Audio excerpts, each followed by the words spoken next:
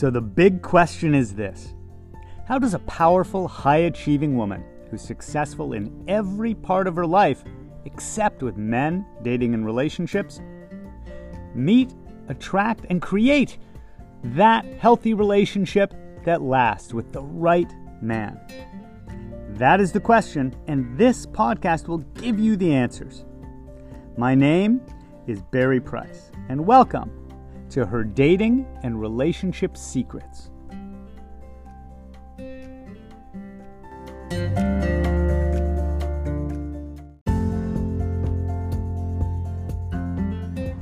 Secret number 49 is settling down without settling for less. Well, first of all, maybe we should talk a little bit about what the difference is. What does it mean if we're settling for less? Take Melissa, for example. She'd been married 19 years, and the first 3 were good. The middle part, not so great, as they slipped into a routine of just being roommates and partners raising their kids. But at some point, there was so much distance that there also began to be resentment. And the last few years had been a combination of pulling away, neglectful, if not just irritated and verbally abusive.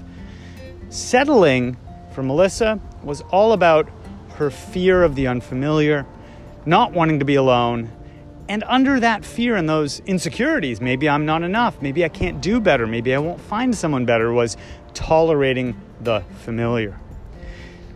You know, I often use an analogy with clients about driving along a highway on a road trip. And if you're driving and you see a restaurant, it looks like a terrible restaurant. It just looks like the food's going to be horrible. And you can tell that it's dirty and dilapidated.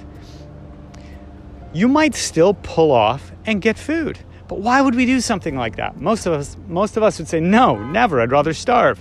But the truth is, if you knew or believed that there wasn't another place to get food for 100 miles, and you were so hungry, then you start negotiating in your head. Maybe it's not that bad. Maybe I can find something on the menu. I'll just have salad. The negotiation in our mind, the cognitive distortion, happens when we have a fear-based belief of scarcity. So for Melissa, what did this look like? How was she talking herself into tolerating and settling? She was settling for less because she felt like less, and because the belief she'd gotten in her childhood and afterwards had reinforced this thought. If I leave him, I might not find anybody, or I might not be loved.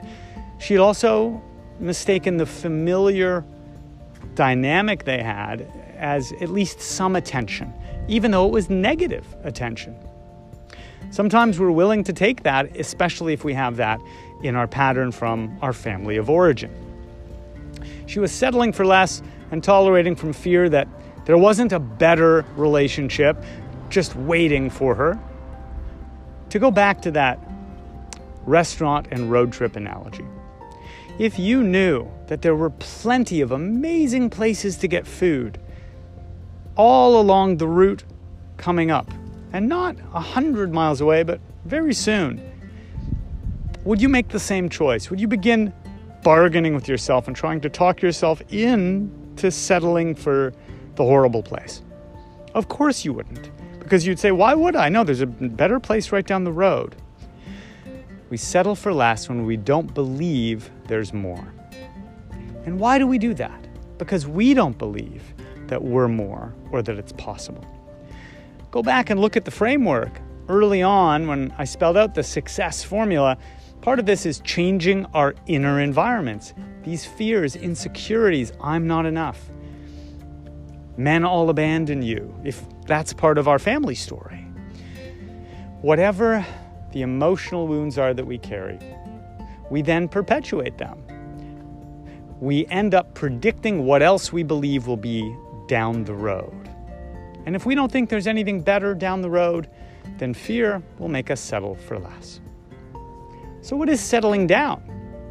Well, for those of us who really value our independence and our freedom, settling down can even sound a little restrictive. But the truth is, most of the time, if we're afraid to settle down, then we've had negative experiences with not being able to own our needs, have self-care and matter in a relationship. We found that we become codependent, so we go to the other extreme of trying to be overly independent. I'm not going to rely on anyone because I don't trust myself, basically. Because I don't trust myself, I'll get hurt or taken advantage of by another crappy partner. But when we work on those same inner wounds that have caused us to now want to be protective by being overly independent, it's not healthy to be either extreme, completely dependent on someone, completely independent. Neither of them are our most fulfilled stance in life. So settling down begins with, first of all, getting healthy, yet again, in those inner environments. And remember, part of the framework that we walk through on this path to success in dating and relationships is also getting triggered by being around that partner or meeting people and dating again, and letting the insecurities, the fears, the mistrust, or whatever our wounds are, letting them surface so we finally can look at them, deal with them, heal them, and have better tools for them. When that happens, then we are ready to begin contemplating settling down, like another client of mine, Michelle. Michelle had not settled down for fear that she would be abandoned and that she would become too dependent, because she valued her independence. I don't want a man to try to change this or change that. I have my house exactly the way I like it. I have my life the way I like it. Under all of it, a fear that she would lose her power in the relationship. And she had just found it. She'd worked so hard to find her own footing again. But underneath it is yet another fear and insecurity. I'm not safe trusting myself. That I'll abandon myself immediately if I get obsessed with love or start people-pleasing. I can't settle down. I have to stay isolated in order to exist and meet my own needs. But as she began to heal, she was willing, in fact excited, to begin allowing men to connect with her more deeply. What used to be 2 dates, 3 dates that wouldn't really lead anywhere, it changed. It was nothing that you could have changed on the surface of just acting differently on a date or a tactic of picking a different kind of guy. It was her inner block. And when it became safe for her to allow a deeper relationship to form, it did. And after 6 months with an amazing man, they decided to move in together. And that moving in together was the first time she embraced the possibility of feeling settled down. But that was the trigger. Now we had to do all of the work on her fear of boundaries and would she still matter? All of her memories of what her father and mother's relationship had looked like and what it looked like when someone sets their needs aside. She began to oscillate between wanting to over-assert pushing him away to feel independent or starting to worry too much about what he felt or if he'd leave, which was too dependent. So we worked through breaking those patterns, modulating her emotions, teaching her communication skills, helping her connect with herself so she knew what she felt when it was happening, instead of starting problems based on fear that she had to clean up later. Settling down began with her settling down her agitation, anxiety, and fear internally. Our outer life's a reflection of our inner life.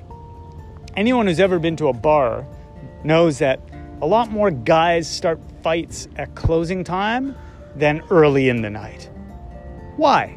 Well, early in the night, they have the belief, the hope, I'm going to meet a girl tonight, good things are going to happen.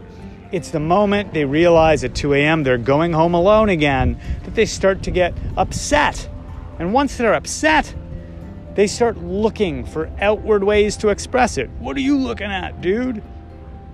We all know that the way we feel inside affects the way we act. And it's so true with relationships. So settling down begins with doing this inner work in your inner environments. Getting out and getting triggered, and then adjusting to those wounds with new tools. Because settling down internally is what lets you settle down into a loving, healthy, lasting relationship. And you do deserve to settle down without having to settle for less.